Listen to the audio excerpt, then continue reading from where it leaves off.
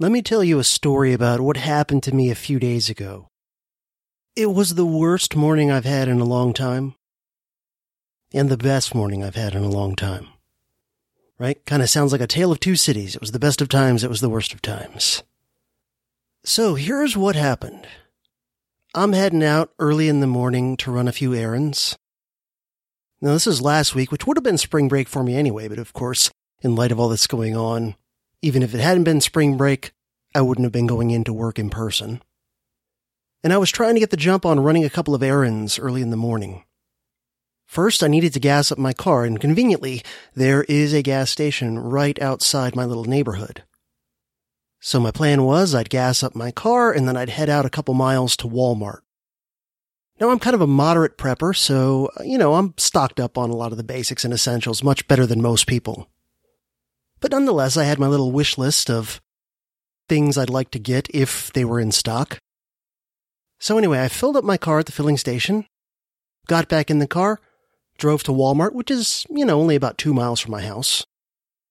I get there, it's probably 7:30, and they're opening at 7 these days. So, it was certainly much more crowded than it would normally be on a weekday at 7:30 a.m., but it wasn't mobbed. And I was actually able to get a fair amount of the stuff on my list. Only a handful of things were out of stock that I wanted to get or was interested in getting, opportunistically if they had them. And I had a decent cart full of stuff, a bit over $100 worth of stuff. And I go and I hit the self-checkout and I scan all my stuff and I go to pay and realize my wallet isn't in my pocket, nor is it in any of my pockets. Now, naturally, I start to not feel so good. I asked the lady who's, overseeing the self-checkout area if she can hold my order. I think I left my wallet in my car. She says, fine, no problem. Sets my card aside and, prints up a little receipt with my total. I run out to the car and ransack it and find no wallet. Now I'm starting to feel a little bit worse. I come back into the store, tell the lady I still can't find my wallet. She says, well, we can hold your cart and your order for up to an hour if you want to go look around the store, check your car again, all that stuff. Now, I'm starting to feel a little bit closer to panicky at this point. I literally jog around the store, the route that I had gone shopping, just to see if somehow it had come out of my pocket, which seems unlikely given the type of shorts I was wearing. These are 5'11" cargo shorts. It's not easy for things to come spilling out of your pockets with those kind of shorts. So I literally jog around the store, bobbing and weaving around people in various states of hysteria and panic buying, looking around for my wallet and don't see it. Then I run back out to my car and ransack it a second time, top to bottom, using a flashlight to look under the seats really carefully and everything like that. No wallet. At this point, I'm racking my brain trying to think, how the hell did my wallet and I part company? And I think back, like you should when you lose something, to, well, when's the last time and place you definitely know that you had it? And I said, well, I got gas this morning, so I damn sure had it then because I used my card. And then my brain puts it together. Oh shit, you idiot. When you were filling up your car with gas, at some point, either right after you swiped the card, or perhaps as you were putting the gas cap back on, you dumb shit, you set your wallet down on the roof of the car, didn't you? And your dumb ass drove off. And most likely, your wallet is gone. And let me just say that my wallet, aside from all the usual stuff in it that you don't want to lose, right? Your driver's license, multiple credit and debit cards, variety of other important, cards and things, my membership card to my local shooting range, my concealed weapons permit, like all this stuff, right, that I'm now going to have to deal with being gone forever. And aside from that, I had an abnormally large amount of cash, more cash than I typically just carry around in my wallet day to day. I had over $300 cash in that thing. And that was actually the cash I was going to use to buy groceries at Walmart. So I drive frantically back to the gas station outside my neighborhood, and I scour the parking lot looking for my wallet. I don't see it anywhere. I go in and ask the guy working the counter if by some miracle some good Samaritan had found my wallet and brought it in to him. He said no, and then I gave him my name and number and said, hey, just in case, Then I go back out, jump in the car, and drive back to Walmart, looking along the way because, of course, I'm thinking, who knows at what point the wallet would have come off the roof of my car. It might have come off immediately when I started driving in the parking lot of the gas station, or potentially it might have stayed on there somehow and only flew off somewhere along the couple of miles between that gas station and Walmart. And so I'm driving and simultaneously trying to look at the street and at the shoulder of the road and everything as closely as I can while, driving at a reasonable speed so I don't get rear-ended. And I make it all the way back to Walmart not having seen anything that even looked like my wallet. At this point in time, I'm pretty much resigned to the fact that my wallet and everything in it was picked up by somebody shortly after I left or found along the side of the road by somebody, and I'll never see it again. And on top of all this crazy TEOTWAWKI crap happening around us, now I've also got to deal with losing over $300 cash plus all the other cards and contents and ID and so forth. But I decide there's one last chance before I give up and start, calling the credit card companies and getting the ball rolling on all that crap. Maybe I missed my wallet along the side of the road somewhere just because I was busy driving and, going 40 miles an hour, 50 miles an hour, whatever. So I decide my one last thing I'm going to do is I'm going to ride my bike from my house up to Walmart, because then I'll be able to see a lot better and really kind of take my time, really kind of searching. So that's what I do. I get back home, I jump on my bike, I start riding.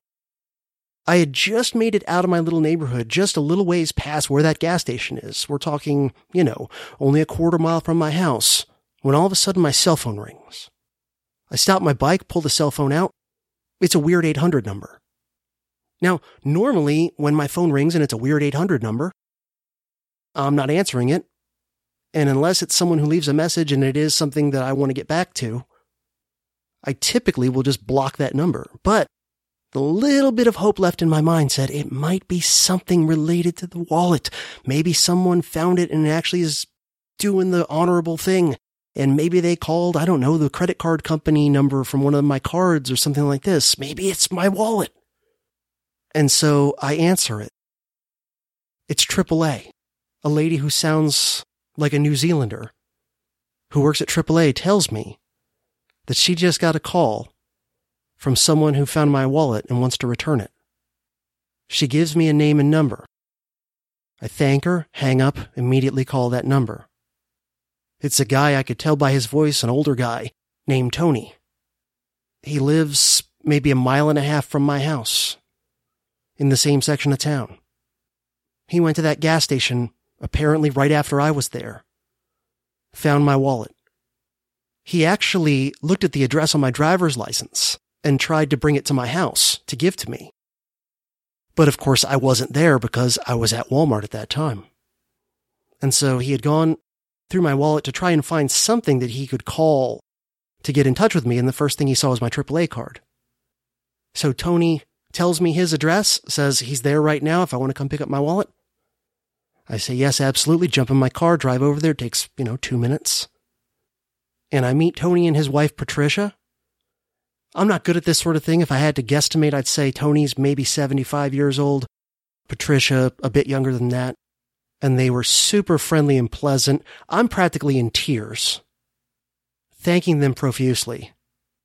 They give me my wallet back. Every single dollar is in there. Nothing has been disturbed. And he was almost apologetic. He's like, I'm sorry I had to kind of go through it a little bit because I needed to find some way to get in touch with you. I'm like, I completely understand. Don't worry about it one bit. And so I had a hell of an emotional roller coaster that morning, from like complete panic and depths of despair. And believe me, I was kicking myself like, you idiot. How stupid could you be? Because I've never done anything like that before in my whole entire adult life. It's probably the first time in my entire life I've set my wallet down on the roof of my car at a gas station. I can't think of ever having done it again. Certainly never to the point where I drove off with it on the roof. But, how thankful was I that the first person who happened to come across my wallet lying there in the gas station parking lot was a good, honest man who did the right thing. And I tell you that story because, like many of you, I've been on an up and down emotional roller coaster in various ways over the past week or two.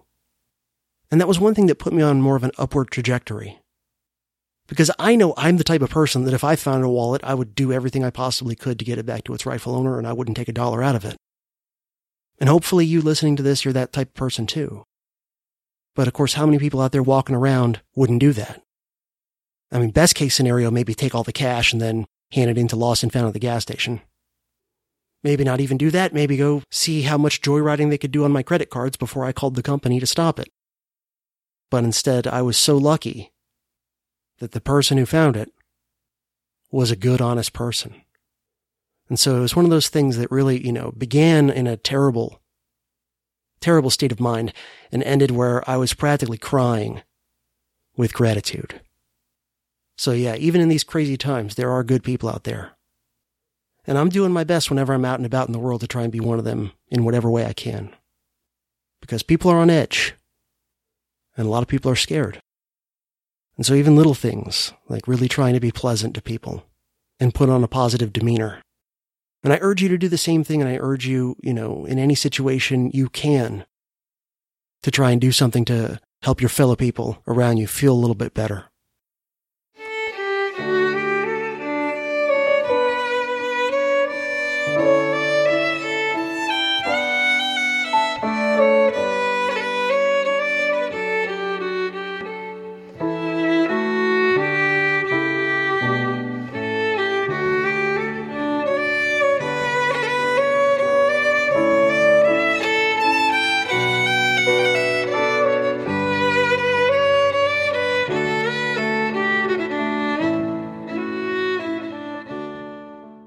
Hey everybody, CJ here, looking about at the end of the world as we know it, or TEOTWAWKI. I hope you didn't mind my little anecdote to start this episode off with. It's just something that happened to me last week that really made an impact on me, and I thought I would share it with you, and hopefully it gives some of you some of the positive feeling it gave me, and a little bit of encouragement that, hey, even in dark times, there's still good people who will do the right thing. Oh, by the way, I forgot to mention, I ordered, as a thank you gift, they should be getting it next week, I ordered Tony and his wife Patricia a nice thank you basket with some good food in it from Harry and David. So, and I didn't tell them I was going to be doing that, so that they should be getting that as a surprise next week. When I went to order it, Harry and David apparently are backed up. I guess a lot of people are sending those sorts of things as gifts right now.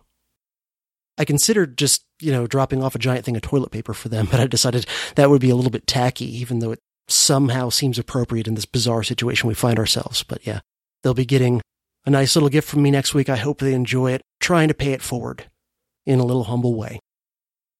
So let's get into what this episode is all about.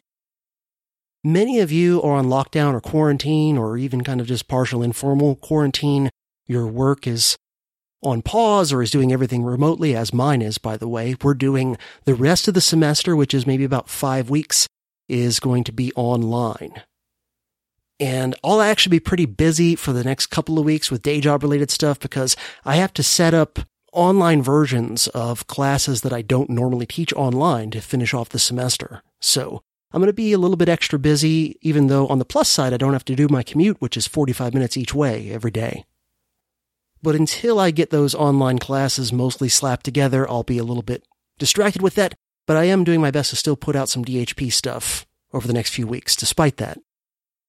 And then, of course, once I get beyond that point, once my online classes are all set up and running, I'll be able to really put some time and energy into the DHP because really, I don't have to go back into work until the middle of August at the earliest because we're finishing off this current semester with all online. And then I have summer break and I don't teach summer school anymore. So basically, I don't have to go back into work physically for about 5 months. So just think how many hours I can spend destroying Woodrow Wilson. But in the meantime, I thought I'd put together some things that didn't require a huge amount of research while I'm sort of busy and distracted doing all that work on my online classes.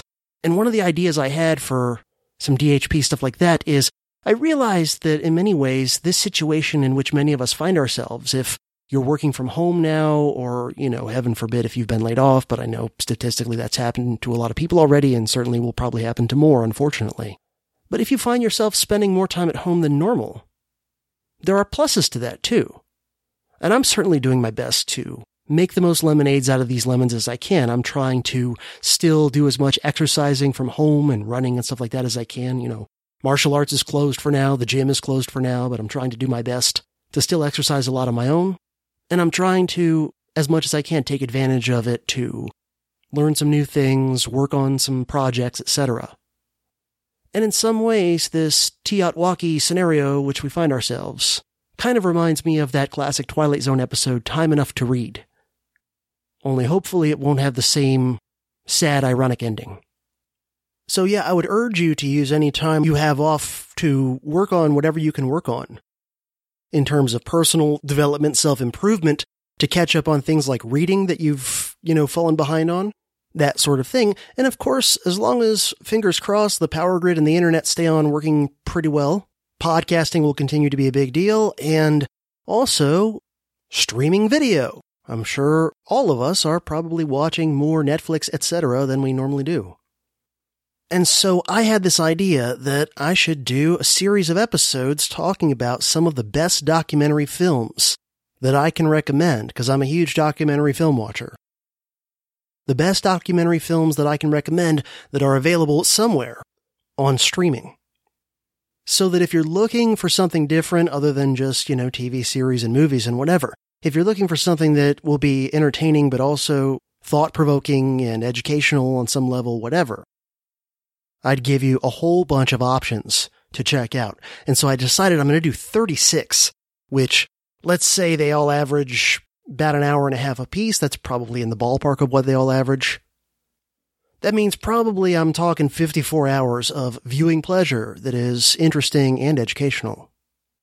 So a lot of really good stuff that you can watch while you hunker in the bunker and TEOTWAWKI happens outside. And really, the last maybe 12 years or so has been an absolute golden age for documentary filmmaking. And the reasons I think are pretty obvious. For starters, you've got high-quality video recording hardware and editing software and so on that is much more affordable and user-friendly than ever before. And at the same time, because bandwidth has gotten so cheap and so capable, streaming video services now allow you to produce sort of niche films that don't have to get a truly massive audience to be successful. And sometimes even kind of offbeat documentaries can go viral on venues like Netflix. So I'm going to break my 36 documentaries to watch during TEOTWAWKI into 3 episodes of 12 apiece. So this episode is going to cover my first 12. The next episode is going to cover the next 12. And the third episode is going to cover the third 12, although the third episode is going to be for supporters of the podcast only at the $5 level and up through Subscribestar and Patreon. So everybody will get the first 24, but the last 12 just for DHP supporters. And I've got them listed in no particular order. They're not really listed by subject matter, title, year they came out, none of that. It basically, I just made a list as they occurred in my head. A few of these are pretty old, but most of those I'm going to recommend are within the last 15 years or so.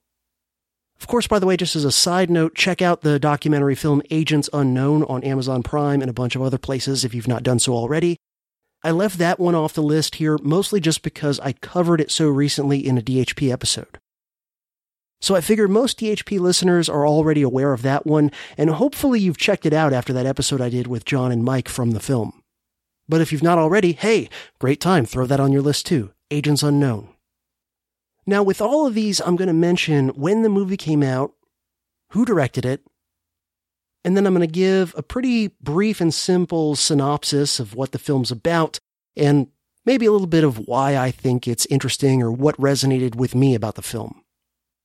Of course, keep in mind that there's a lot more to all these movies than what I'm mentioning here. But, I'll probably say a little bit about some of the larger themes that I see in the film and or why the film resonated with me in some way, something like that. And of course, I must say spoiler alerts, not that it matters to a lot of these, but to some of the ones that are maybe sort of like true crime genre type ones, I'm not going to give a super detailed synopsis of them, but what exactly constitutes a quote-unquote spoiler is in the eye of the beholder. So maybe be forewarned before you listen on. Alright, so here we go. In no particular order, my first 12 of my 36 documentary films to watch on streaming during the end of the world as we know it.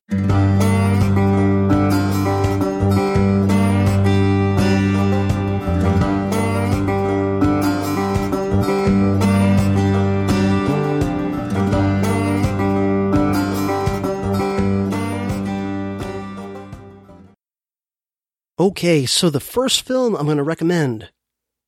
Oh, and by the way, for each of these, I'm going to mention where I know that it's available. And in most instances, most of these films, they're either available, a few of them are available on YouTube for free, at least as of this recording. And this is all, by the way, as of this recording. All these, where they're at, this can always change, right? We know this. Streaming services constantly change what exactly is and isn't available. So if you're listening to this way after it comes out, sorry if everything's not the same as what I'm saying, as far as where things are available. But in most instances, these are going to be available somewhere, quote-unquote, free, meaning, if you're a member of that streaming service. I know it's not actually free, right, because you pay for Netflix, Amazon Prime, Hulu, whatever it is. But if I don't tell you, it costs $2 to rent or whatever, then I mean that it's included with whatever service I say it's on. And there's a handful that I couldn't find included, at least in any of the streaming services that I have. And those usually you can rent them from a place like Amazon Prime for, $3 or whatever. But I'll mention that when I get to those as well. Oh, and by the way, there will be Amazon links in the show notes to the ones that are available through Amazon. And to the ones that are available free on YouTube, I'll just link to where they are on YouTube as well. So the first film I want to recommend is The Search for General Tso, which is currently available to watch on YouTube. This film came out in 2014 and was directed by Ian Chaney. The film starts out almost as kind of like an historical mystery sort of a thing, trying to look into the real history of General Tso and whether or not there's really any connection between the historical figure of General Tso and the iconic chicken dish so popular in Chinese American restaurants. From there, the film turns to the history of the Chinese in America, because of course, the dish we know as General Tso's chicken didn't really originate in Chinese cuisine in China, but was an innovation of the Chinese in America, developed to appeal to, white Anglo-American tastes. This film I found fascinating. It's a bunch of interesting things at once. It's a story about culinary history.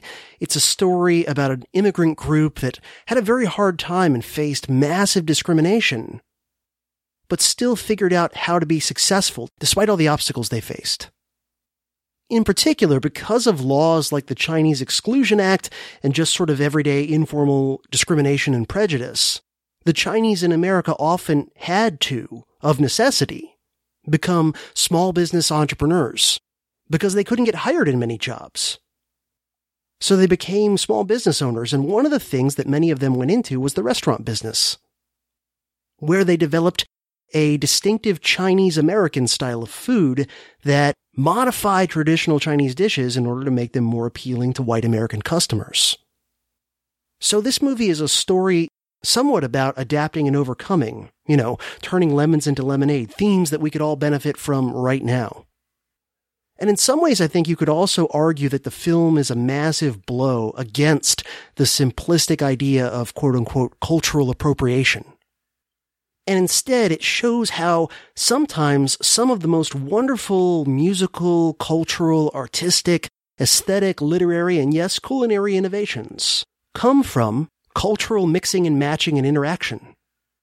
Another great example of this, by the way, is all of the food, music, and so forth of the American South that comes primarily from an interaction between Celtic British Isles culture and African culture over the course of many centuries. And of course, regarding food specifically, you could make similar arguments with other forms of kind of hyphenated American cuisine, right? Like Italian American or Mexican American, these forms of cuisine that take original elements from their mother country and then adapt them to a new setting and a new palate. So anyway, it's a very interesting movie. And I really like how they took this one question of, where did this famous Chinese dish that so many people enjoy in America, named for this Chinese general from, centuries ago. What's really the story there? And the story is more interesting and in some ways inspiring than you might expect. All right, the next documentary I want to mention is Beer Wars. Beer Wars is currently available, as of this recording, free, but with ads, through Amazon Prime. Beer Wars came out in 2009 and was directed by Anat Baron. Beer Wars looks into the workings of the American beer industry. And it focuses on the contrast and conflict between the large corporate brewers, like Anheuser-Busch and Miller and Coors, the big three, and smaller independent ones, like Dogfish Head and Stone Brewing Company and those sorts of brewers. This movie, whether deliberately and consciously or not on the part of its makers, makes political and economic arguments that sort of combine The Myth of the Robber Barons by Burton Folsom and The Triumph of Conservatism by Gabriel Kolko. In regard to Folsom, we get an illustration of the difference between the larger brewers, who depend, at least to a large part, on political entrepreneurship in order to keep their dominance of the industry, and the smaller brewers, who are usually much closer to being genuine market entrepreneurs who rely primarily just on making a better product that customers will prefer. And this film has parallels to Kolko's book because it illustrates a specific modern-day case study of an industry in which regulatory capture is obviously in place. The parts of the government and its rules and regulations that are supposed to regulate this industry ostensibly on behalf of, the consumer or the general public or whatever other myth you want to drop in there.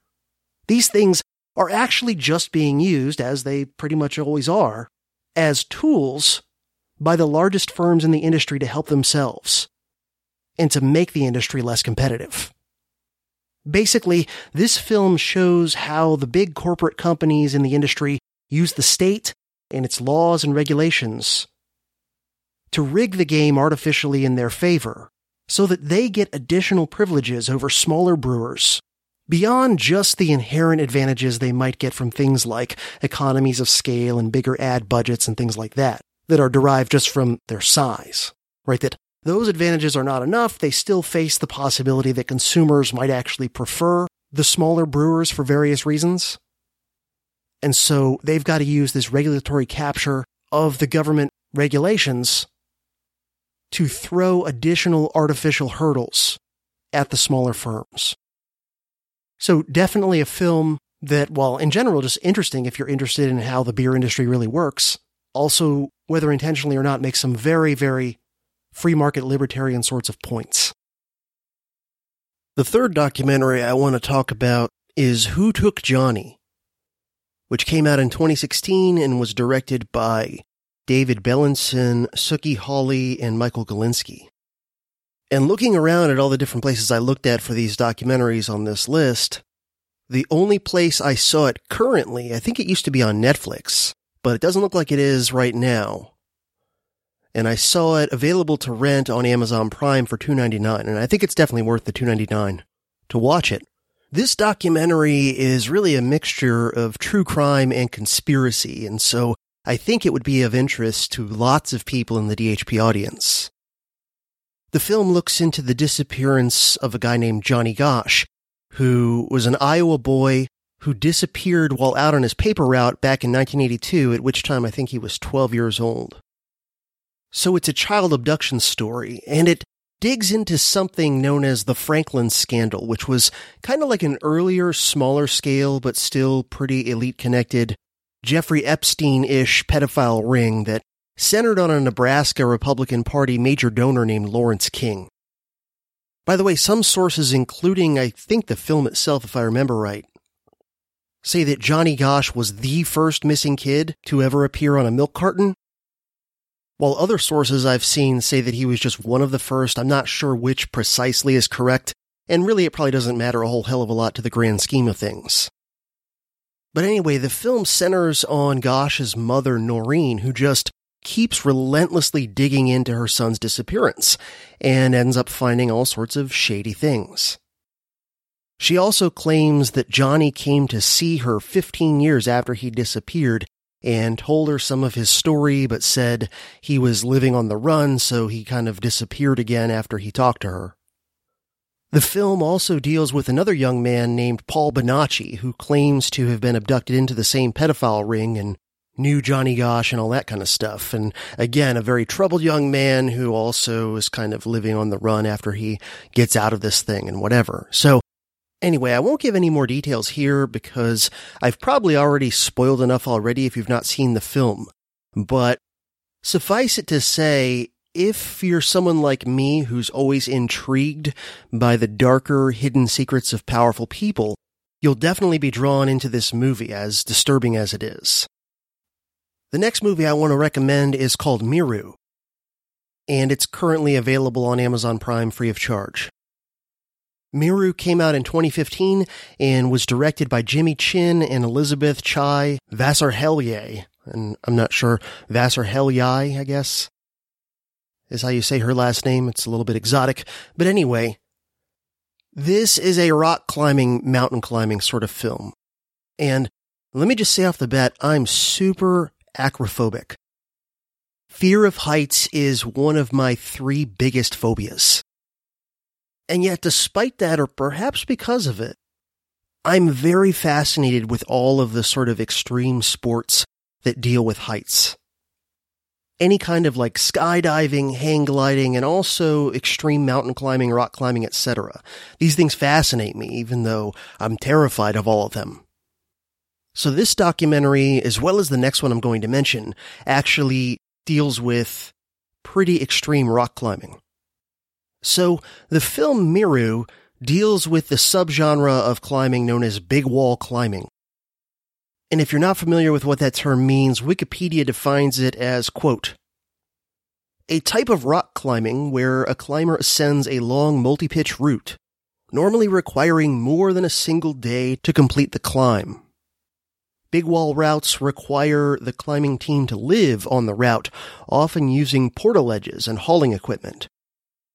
It is practiced on tall or more vertical faces with few ledges and small cracks, end quote. And let me just say, they mentioned portaledges in the Wikipedia quote. It's one of those things about this film that fascinated me. I had no idea about all this, that one of the things these guys will use, because they're basically climbing up a vertical or nearly vertical wall of rock on some mountain somewhere. And one of the things they use, because these climbs take multiple days, is they have this thing called a portaledge, which is like basically this artificial ledge that you set up and you attach to the rock face. And then you camp on it. And then the next day, when you're ready to start climbing again, unless the weather forces you to stay there for a while, you take it apart, pack it up, and begin climbing again, and then set it up at the end of that day. And it was just like, wow, that's a thing. The idea of spending a bunch of days slowly climbing up a giant wall of granite is just fascinating to me. Anyway, the title of the movie, Miru, refers to a peak in the Himalayas that's over 6,600 meters high. And the film chronicles a 3-man team of climbers. Jimmy Chin, the director, as well as a famous climber named Conrad Anker and another climber named Renan Ozturk. And they're trying to be the first to summit up the so-called shark fin of Miru, which is this crazy steep granite wall. They make one attempt in 2008 that fails, and then they try again in 2011. In between these 2 attempts, by the way, Ozturk has a terrible accident and is nearly paralyzed and has very little time to try and recover before they make their second attempt up Miru. The visuals of this film are, of course, amazing, as is the toughness and determination of the team of climbers. And watching this documentary, aside from just the insanity of the face of Miru that they're climbing up and watching them work their way up it, like I said, I was especially fascinated with the methods these guys use so that they can basically camp out on the side of a nearly vertical cliff face and portage all their supplies up with them as they climb. It's just crazy to see how they do this. The extreme climbing community is this whole world and subculture that was just unknown to me until I started to see documentaries like Miru. And I'm sure it's unknown or virtually unknown to most people who've not watched documentaries like this or who aren't climbers themselves, obviously. But I've been fascinated by these people ever since I became aware of them. Even though I know I'd never be able to do what they do, even now that I'm in pretty good physical shape. I'm sure if I ever tried this sort of thing, I'd get some portion of the way up the wall and then just freeze up with fear. And then they'd have to send a chopper or something to try and rescue me. You know, basically it would be a worst version of the time when I was a kid when I somehow managed to climb into my neighbor's treehouse and then I just could not bring myself to climb down and my dad had to come with a ladder to help me out. And so I'd rather not repeat that sort of thing on a much grander and more dangerous and more expensive scale. But anyway, Miru is just a fascinating documentary. And my next film is also rock climbing related. And it's called Valley Uprising. Also currently available on Prime. It came out in 2014 and was directed by Pete Mortimer and Nick Rosen. And this is another climbing documentary that really held my attention. This one is looking not at the events surrounding one particular climb, but at the history of one particular area. So it focuses on the climbing culture of Yosemite National Park, where a lot of the major innovation in rock climbing has occurred ever since the mid-20th century. The film chronicles multiple generations of climbers in the area, showing how the sport has changed and evolved over time, and also looking at the cultural evolution of the climbers themselves, which, as you might imagine, are an interesting, diverse subculture of people full of many quirky, unique, eccentric individuals. So this one's interesting both as a climbing history documentary and also as a look into the evolution of a distinctive subculture. Now, before I move on to the next film, I do want to throw out one more honorable mention, another great rock climbing documentary that's by the same directors as Miru, and that is Free Solo, which is currently on Disney Plus last I checked. And Free Solo is about Alex Honnold, one of the top free solo climbers, which means he climbs with like no gear, no safety harness or anything like that. His climb of El Capitan, this famous crazy rock in Yosemite. And Honnold is another just very interesting, unique guy. He's a little bit famous now because of this documentary, and he was on Rogan and things like that. But just as a person, he's almost like a monk of just superhuman free solo climbing. Honnold shows up in Valley Uprising, but Free Solo focuses on him and one of his most amazing accomplishments.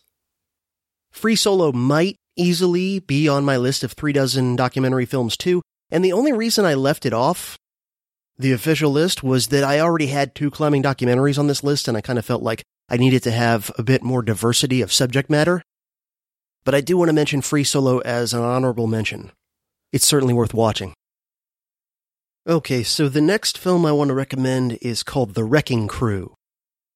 And The Wrecking Crew is currently available on Hulu. It came out in 2008 and was directed by Denny Tedesco. Now, if, like me, you're a guitar player who is steeped heavily in mid-20th century music, you might recognize that last name, Tedesco. Even though I personally wasn't alive until the 1980s, I'm heavily steeped in mid-20th century music because my boomer father also is a musician, and he turned me on to a lot of great stuff from the 50s, 60s, and early 70s from the time I was a little kid. But anyway, the director of this film is the son of a legendary hired gun studio guitarist named Tommy Tedesco, who was a very important part of the group informally known as the Wrecking Crew, who are the subject of this film. And the Wrecking Crew is a loose group of top-notch studio professional musicians who played on countless hits in pretty much every genre of popular music in mid-20th century America. Now, they weren't like an official band or formal club or anything like that, but they were just some of the top studio musicians working in LA, particularly in the 60s and 70s. And so even though they were all kind of independent contractors, they often found themselves working with each other, working with the same musicians again and again and again in various combinations for a huge variety of gigs, including recording sessions for top popular music artists of all genres, as well as a lot of soundtrack work for film and television. The nickname, the Wrecking Crew, to refer to these people was something that was coined years later when most of them were kind of retired, kind of in hindsight. These people played on literally hundreds of top 40 hits in the mid-20th century for some of the biggest names in American music at the time. And they interest me because these are, solid, competent, professional musicians who can play virtually anything you ask them to play. And they're all masters of whatever instrument or instruments they play. And they're also interesting to me not just because of their technical proficiency, but because they're a particular type of musician who are sort of chameleons, where they can easily adapt to whatever style and sound and so forth that they're being asked to do. They can be playing on a light jazz record in the morning and then playing more of a rock and roll record in the afternoon, and then the next day they're playing some classical sounding stuff for a soundtrack, and they can just do it all. And there are sort of two types of musicians. There are those chameleons who can just sort of play whatever. And then there are what you might call the more idiosyncratic geniuses. And the idiosyncratic geniuses have a very distinctive style that they kind of always play in to some degree. And they often become the most famous, in part because they're particularly distinctive sounding. And often they're the great innovators, right, who come out using techniques and sounds and things that no one else has done before with that instrument. And then what often happens is if they become famous and successful, over time, more people start to adopt some of their techniques and style into their own sound. And so it becomes a case where you've got the original and then you've got all kinds of people who to one degree or another are absorbing some of their innovations. And if that's sounding too vague and abstract, let me just illustrate with guitarists, because that's what I know the best. These distinctive, idiosyncratic people who sort of always sound like themselves. In guitar, I would say people like Jimi Hendrix, Stevie Ray Vaughan, Eddie Van Halen, Brian Setzer, right? These are all master guitarists of different styles, but they're all very, very idiosyncratic. These are not your chameleons. Whereas somebody like Tommy Tedesco is much more versatile.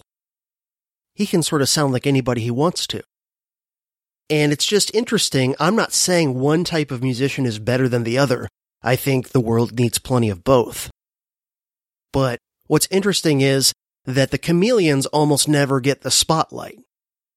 Right? They're the hired gun who's backing up the famous artist on stage and in the studio and whatever, but rarely do they get the spotlight.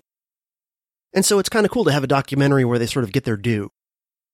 The exact lineup of the Wrecking Crew is large and of course varied over time and from project to project, but it included guitarists like Tommy Tedesco and Glenn Campbell, bass guitarists like Carol Kaye and Joe Osborne, drummers like Hal Blaine and Jim Gordon, and many, many more, including other guitarists, bassists, drummers, as well as musicians of many other types of instruments, including woodwind and brass instruments. So anyway, if like me you're into music and music history, you'll really dig this documentary. Not only do they talk to lots of members of the Wrecking Crew, but they talk to some of the more famous musicians that the Wrecking Crew worked for.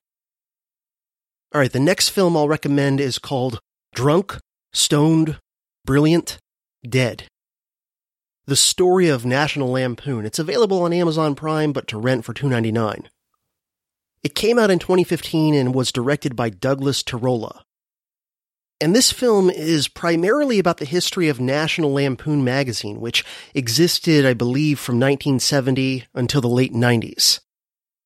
And the film also secondarily covers some of the things that spun off from it, such as a bunch of hit comedy films. Now, to be honest with you, before I watched this film, I really didn't know much about National Lampoon magazine.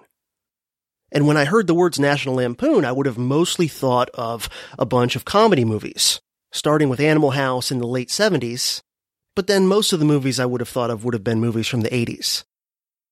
And I don't believe I've ever even physically held a copy of National Lampoon magazine in my hand in my entire life. But the title of the documentary and the positive reviews of it intrigued me enough that I decided to check it out. And I'm glad I did, because it was really interesting and entertaining, and of course, there's a lot of funny stuff in it. It turns out National Lampoon magazine was really edgy, groundbreaking humor in its heyday. Like anything that's around for 3 decades, it had its ups and downs. It had its periods where it was, better and more creative and successful, and its periods where it was less so. But man, when it was in its heyday, it was really groundbreaking. Now, I happen to be a fan of edgy humor and dark humor and social satire and all these sorts of things, so I really enjoyed this documentary. They show you a lot of the funniest and craziest stuff that National Lampoon did, and they talk, of course, to a lot of the people who were involved with it, almost all of whom, as you might expect, are super interesting, crazy characters. And in a broader sense, sort of zooming the lens out, this documentary reminds you that there was a time when political correctness wasn't really a thing, other than maybe the kind of political correctness that came primarily from right-wingers and sort of Ned Flanders-y morality police in the mid to late 20th century, and that things like left-wing speech policing and cancel culture and all this wasn't a thing. Now, presumably most, if not all, of the people involved with National Lampoon were probably left-wingers of some sort or another, I would guess. But of course, it was a different world back then. And back then, leftists were more likely to be cultural libertarians, the biggest free speech absolutists, who absolutely relished offending people. So I think this film, aside from just being interesting and amusing, is also a great reminder of a time when at least more of the left than today used to be cool, if that makes any sense. Or at least when more of the cultural left had a sense of humor. When they weren't prone to witch-hunting people for making offensive jokes, when it was more likely that they themselves would be the witches being targeted. My next film to recommend is called Chuck Norris vs. Communism, and it's currently available on Amazon Prime at no additional charge. This movie came out in 2015 and was directed by Ilinka Kalugarinu, and I'm sure I'm butchering the pronunciation of that last name. It is Romanian, and those are often very, very tricky last names, for English-speaking people at least.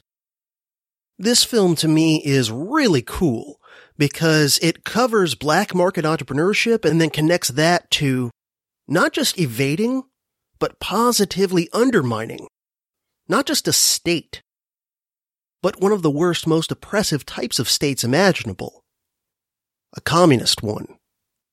Now, despite what the title might suggest to you, this isn't really about Chuck Norris. And it's not about him or anybody physically fighting the commies. Rather, Chuck Norris is symbolic of something very near and dear to my heart. Cheesy 80s action flicks. And they could just as easily have plugged in Jean-Claude Van Damme or any of a half a dozen other stars of these sorts of films. But I guess the thing about Chuck Norris is he's so all-American. This documentary tells the story of a black market entrepreneur operating in communist Romania in the 1980s, under the Ceausescu regime, which was one of the most oppressive of all the Warsaw Pact regimes. Our protagonist sets up an operation based on illegally importing American movies, and then running off copies of them basically by just piggybacking VCRs to copy from one tape to the next.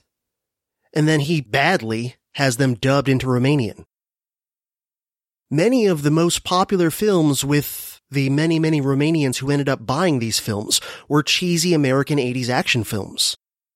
Now, high-minded American elitists might turn up their nose at these sorts of movies, but to people behind the Iron Curtain, these films were like a breath of fresh air.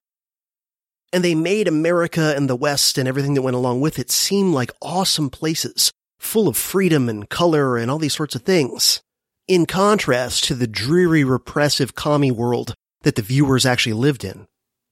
Well, I don't think anyone would argue that this sort of thing single-handedly led to Ceausescu's regime failing and he and his wife being whacked by their own people.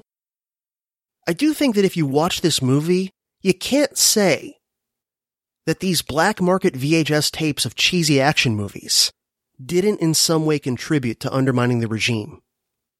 This film really illustrates a neat, specific case study example of what Thaddeus Russell often talks about when he talks about sort of vulgar American pop culture actually being a much more effective and benevolent force for freedom for people living in oppressive regimes around the world than is the U.S. government, which of course often just needlessly slaughters people, either directly or indirectly, and doesn't actually lead to any advances for average people's freedoms in the nations that are targeted by the U.S. government. In other words, crass, low culture, American B-movies and TV shows are more of an effective force for good and liberty than is Team America, the U.S. government. And that this American popular culture helps to spread freedom without all of the negative side effects of death and destruction. I've heard Thad and I think also Michael Malice talk about how even now, in a place as locked down as North Korea, Western movies and TV shows still get smuggled in, these days usually on flash drives. And they are highly valuable and well-loved by the people there. And of course, hated by the regime. Anyway, Chuck Norris vs. Communism is about real-life intellectual guerrilla warfare, being waged not through high-minded intellectual tracks or something like that, but instead through fun, cheesy action movies. An intellectual guerrilla war that not only turned a profit, but helped to undermine a really repressive regime. So what's not to love? The next documentary on my list to recommend is Milius, which is currently available on Prime at no extra charge. It came out in 2013 and was directed by Joey Figueroa and Zach Knutson. This film, as the title suggests, is about the life and career of John Milius, who is one of my favorite people in late 20th century Hollywood. Milius, if you don't know, is a screenwriter and director, and his writing credits include things like the first two Dirty Harry movies, Jeremiah Johnson, Apocalypse Now, and the film adaptation for Clear and Present Danger, among many other movies. He also, as this documentary shows, wrote, quote-unquote, actually extemporaneously verbally over the phone, that famous scene from Jaws where Quint tells the story of the USS Indianapolis being sunk and then the survivors being eaten by sharks. In addition to that, his directing credits include The Wind and the Lion, Big Wednesday, Conan the Barbarian, and Red Dawn, the original, not the crappy remake. All of which, by the way, he also wrote. So, this is just a small sampling of some of my favorites from Milius's filmography. But what makes this film so much fun and so interesting is, not only is Milius a super talented guy and a contemporary and buddy of people like Steven Spielberg and George Lucas and Francis Ford Coppola and Brian De Palma, but he's also a totally unique individual with a nutty, larger-than-life personality that's totally weird. Not to say there's not a lot of weirdos and eccentrics in Hollywood, but he's a weirdo and eccentric of a much different sort than the usual Hollywood eccentric who often actually fits a type and is actually conforming to something. And what I mean by that is that Milius is basically some sort of right-wing libertarian gun nut who refers to himself at one point as a Zen anarchist, and so is totally out of step with many of his beliefs and attitudes and so forth from Hollywood, and yet he was so undeniably talented that his eccentricities and his non-conforming to Hollywood standards didn't prevent him from having a very successful career in Hollywood. So there are a ton of fascinating anecdotes in this film. They not only have lots of clips speaking with Milius himself, but also plenty of clips speaking with all of the major Hollywood directors and actors who worked with him. Maybe not all, but many of them anyway. Now, unfortunately, during the production of the film, Milius actually had a stroke that really did a number on him, and as far as I know, he's still recovering from it, and as far as I know, he hasn't been able to do any significant work on any film or television stuff since the stroke. He's still alive, but as far as I know, he's basically retired. So this movie is very interesting and a lot of fun. I love true eccentrics. And what I mean by that is someone who you can just sort of tell isn't being an eccentric or a weirdo because they're trying to get attention or they're trying to artificially make themselves interesting, but they're being eccentric because it's just who they are, and they're just doing what they want to do. And I especially love true eccentrics who are also creative geniuses, and I think Milius is definitely both. He's up there in my mind with somebody like Hunter S. Thompson as far as just being this gonzo, over-the-top, eccentric genius. Although Milius is at least a little bit less self-destructive than Thompson was, which might be why he's still alive. But anyway, if you're into that awesomely creative period in Hollywood, running from, say, the late 70s through the mid-80s, and especially if you're into Milius's work in particular, and you dig crazy stories and over-the-top stuff and whatever, you'll just love this film. Number 10 on my list, and again, these aren't ranked actually in any way, they're just in random order. But number 10 anyway is Kumare, which is currently available on Amazon Prime to rent for $2.99. This film came out in 2012 and was directed by Vikram Gandhi. Vikram Gandhi also stars in the movie in the title role of Kumare. And Kumare is an invented persona, a fake Indian guru, complete with a fake Indian accent, which Gandhi himself doesn't actually have in real life. And he even invented a backstory claiming to be from a village in India that I don't think even exists. This whole thing, he put together this elaborate hoax of himself as this enlightened guru.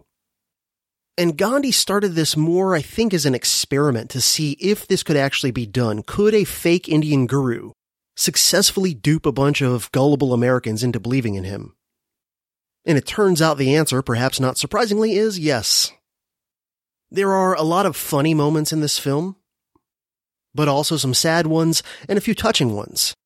Along the way, Gandhi starts to really get absorbed into his role, but he also starts to feel morally conflicted about duping these people. And he's also having some ambivalence caused by the fact that many of his followers seem to be having genuinely positive experiences, despite the fact that he himself is a fraud. And so there's this sort of placebo effect taking place.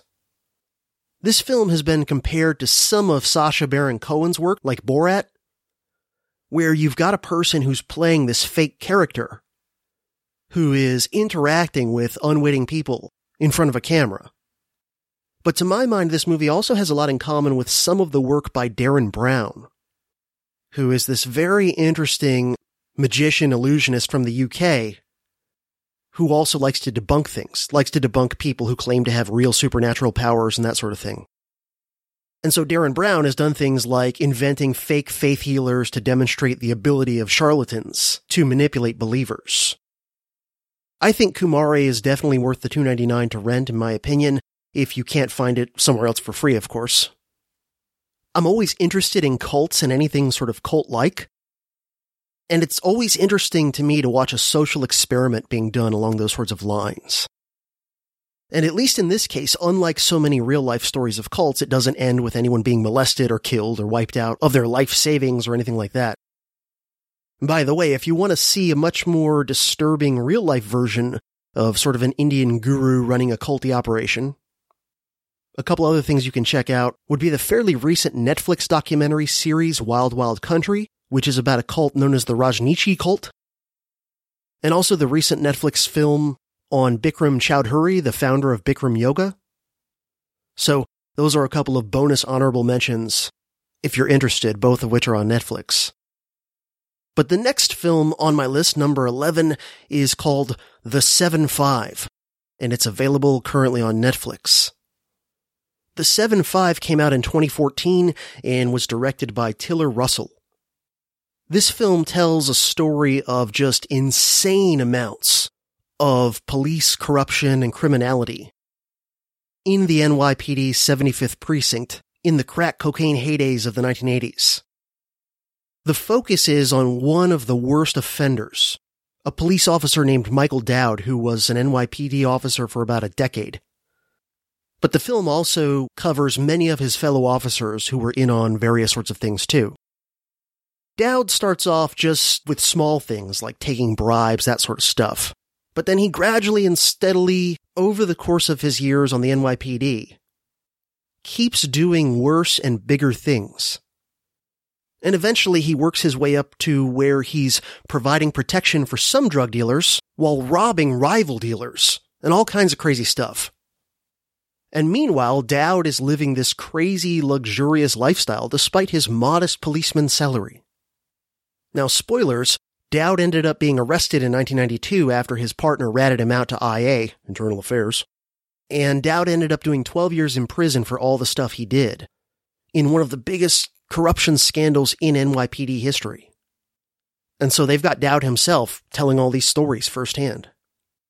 Now, obviously, I'm sympathetic to what I see as sort of the implications of this movie, which would be, first, that sometimes cops themselves are some of the biggest criminals in a city. And I don't just mean in the libertarian sense of being criminals because they violate the non-aggression principle and enforce the state's rules. But aside from that, sometimes they're also major players in sort of regular black market private sector crime too. And the second implication I see from this film is that the war on drugs, just like alcohol prohibition in the 1920s, tends to increase the prevalence and severity of police corruption and criminality. Because the prohibition creates black markets where exorbitant profits can be made by gangs and cartels, who then have all this money that they can use, among other things, to gain influence and control over law enforcement. And there are actually a number of good modern documentaries about the war on drugs that illustrate this phenomenon too. But the 7.5 does this very effectively by focusing just on one extreme individual example of police criminality. And on top of that, it's a very entertaining film too. And my last documentary film to recommend in this episode is Birth of the Living Dead, currently available on Prime at no additional charge. This film came out in 2012 and was directed by Rob Coons, I'm not sure. This film is a documentary about the making of one of my favorite horror films of all time. And longtime DHP listeners will know that I've been a big fan of this documentary for a long time. Actually, since before I started this podcast. And I've mentioned this documentary more than once on the show, including way back in DHP episode 107, which I will link to in the show notes for this episode if you've not listened to that one. DHP episode 107 was my presentation from PorcFest in New Hampshire in 2016, called Applying Guerrilla Methods Beyond War, and I mentioned George Romero's making of Night of the Living Dead as pretty much a perfect case study of guerrilla methods and approach being used not to fight a war but to make a film. How Romero and the rest of his cast and crew were able to make one of the most iconic horror films of all time on a budget of just a smidge over $100,000 is an incredible story, full of tons of creativity when it comes to improvising, adapting, and overcoming.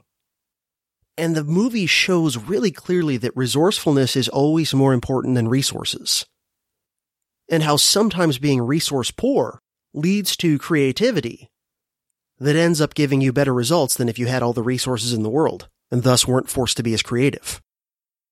Plenty of directors, both 50 years ago and now, make films with budgets that are exponentially more than what Romero had to make Night of the Living Dead.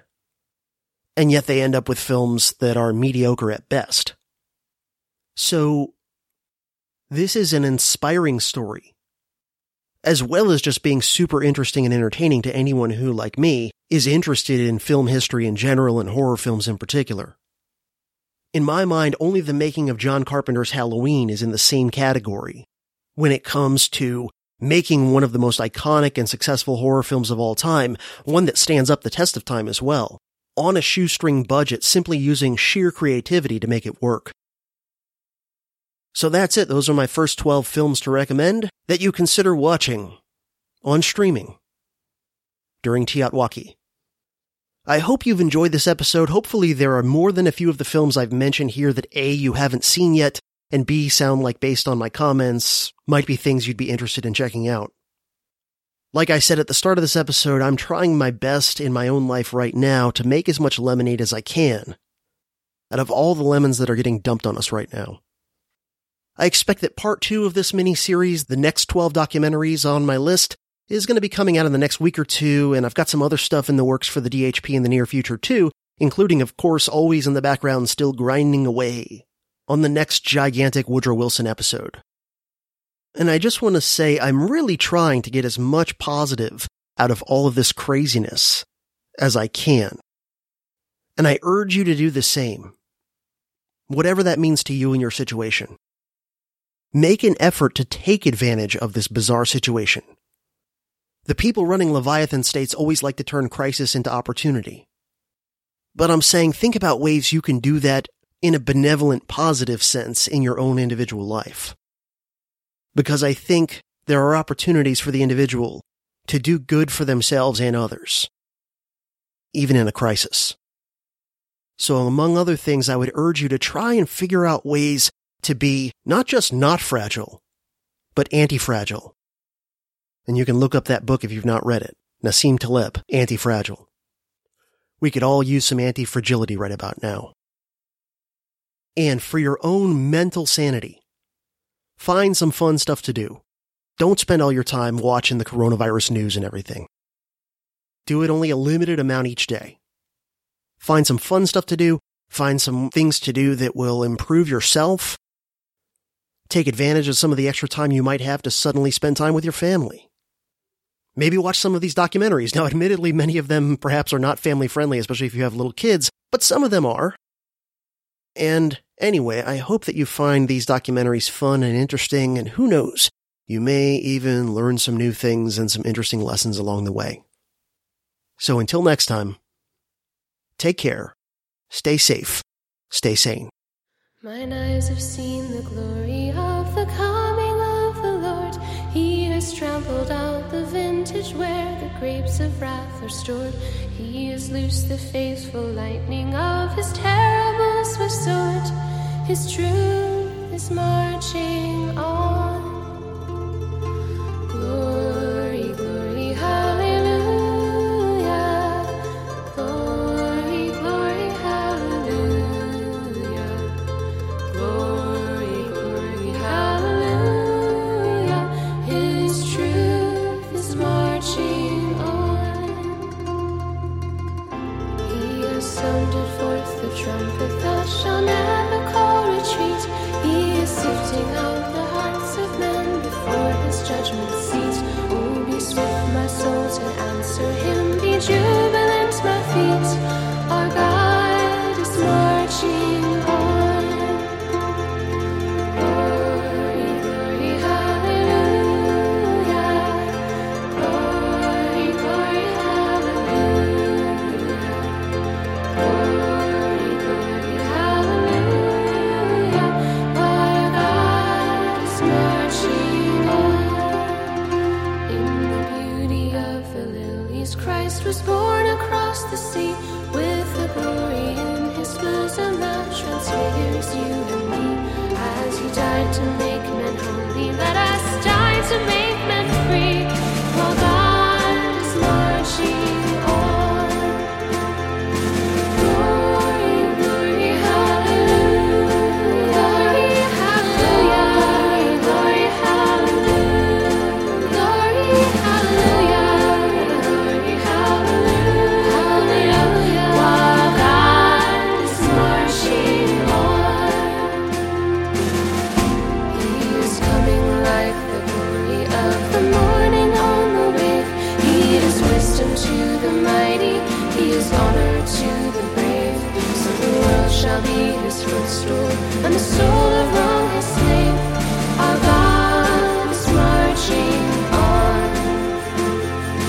Glory, glory, hallelujah. Glory, hallelujah. Glory, hallelujah. Glory, hallelujah. Glory, hallelujah. Hallelujah. Our God is marching on. I see them in the watchfires of 100 circling camps. They have builded him an altar in the evening dews and damps. I can read his righteous sentence by the dim and flaring lamps. His day is marching on. Glory, glory, hallelujah.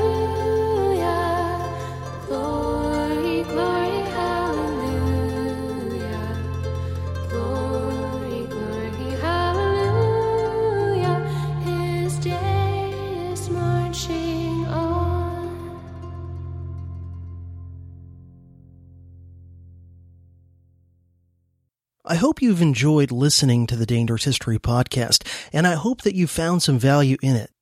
If you have and you'd like to contribute to my work, there are many different ways that you can help out. One that costs you nothing but maybe a little bit of time and effort is to help spread the word about the show to anyone you think might be interested in it. There are also a bunch of ways that you can financially assist me to continue doing the work that I do and to continue making it better as best I can as time goes on. The most helpful way, and the one that gives you potentially a lot of value back in return, is to sign up for a recurring contribution via either Patreon or Subscribestar, and the links to my Patreon page and my Subscribestar page will be in the show notes of this episode. I now have multiple levels of support via either Patreon or Subscribestar. For $2 per month, you are at the Apprentice Scholar Warrior level, and you will get access to all of the vintage DHP episodes, meaning the first 52 episodes of the show, which are no longer available to the general public. And of course, you'll get the satisfaction of knowing that you're helping to keep this podcast going, and you'll have my gratitude for doing so. For only $5 per month, you will be at the Journeyman Scholar Warrior level. And for this, you'll receive the benefits of the $2 Apprentice Scholar Warrior level, plus access to special bonus DHP episodes that are available nowhere else, as well as access to ad-free regular DHP episodes as they come out, and you will be eligible to join the Dangerous History Podcast Scholar Warriors private Facebook group. For $15 per month, you will be at the Scholar Warrior level, and you'll get all the benefits of the Journeyman level plus access to Dangerous History Lyceum course lectures as they are produced and released. And for $25 per month, you'll be at the Master Scholar Warrior level, where you will get all the benefits of the $15 Scholar Warrior level plus additional benefits still to be determined, but probably including but not limited to a regular live chat. You can also make one-time or recurring contributions to the Dangerous History podcast via PayPal or Bitcoin. And another great way you can help out my work is by clicking on any of the Amazon affiliate links on my website to do your Amazon.com shopping. And if you buy stuff after going through any of those affiliate links, I get a little commission at no additional cost to you. And this helps me to buy supplies, research materials, etc., to keep making the podcast and making the podcast better. I also have an Amazon wish list of things to help me out with the Dangerous History podcast and related productions that I put in the show notes of episodes. It's mostly research materials, but also there's some stuff in there, hardware for audio-visual production, etc. So if you want to order me something off there, that also helps out. Your support and contributions are what keeps this thing going and keeps me doing the work that I do. So I hope that you will consider helping out. This has been another episode of the Dangerous History Podcast. As always, doing my best to help you learn the past, understand the present, and prepare for the future.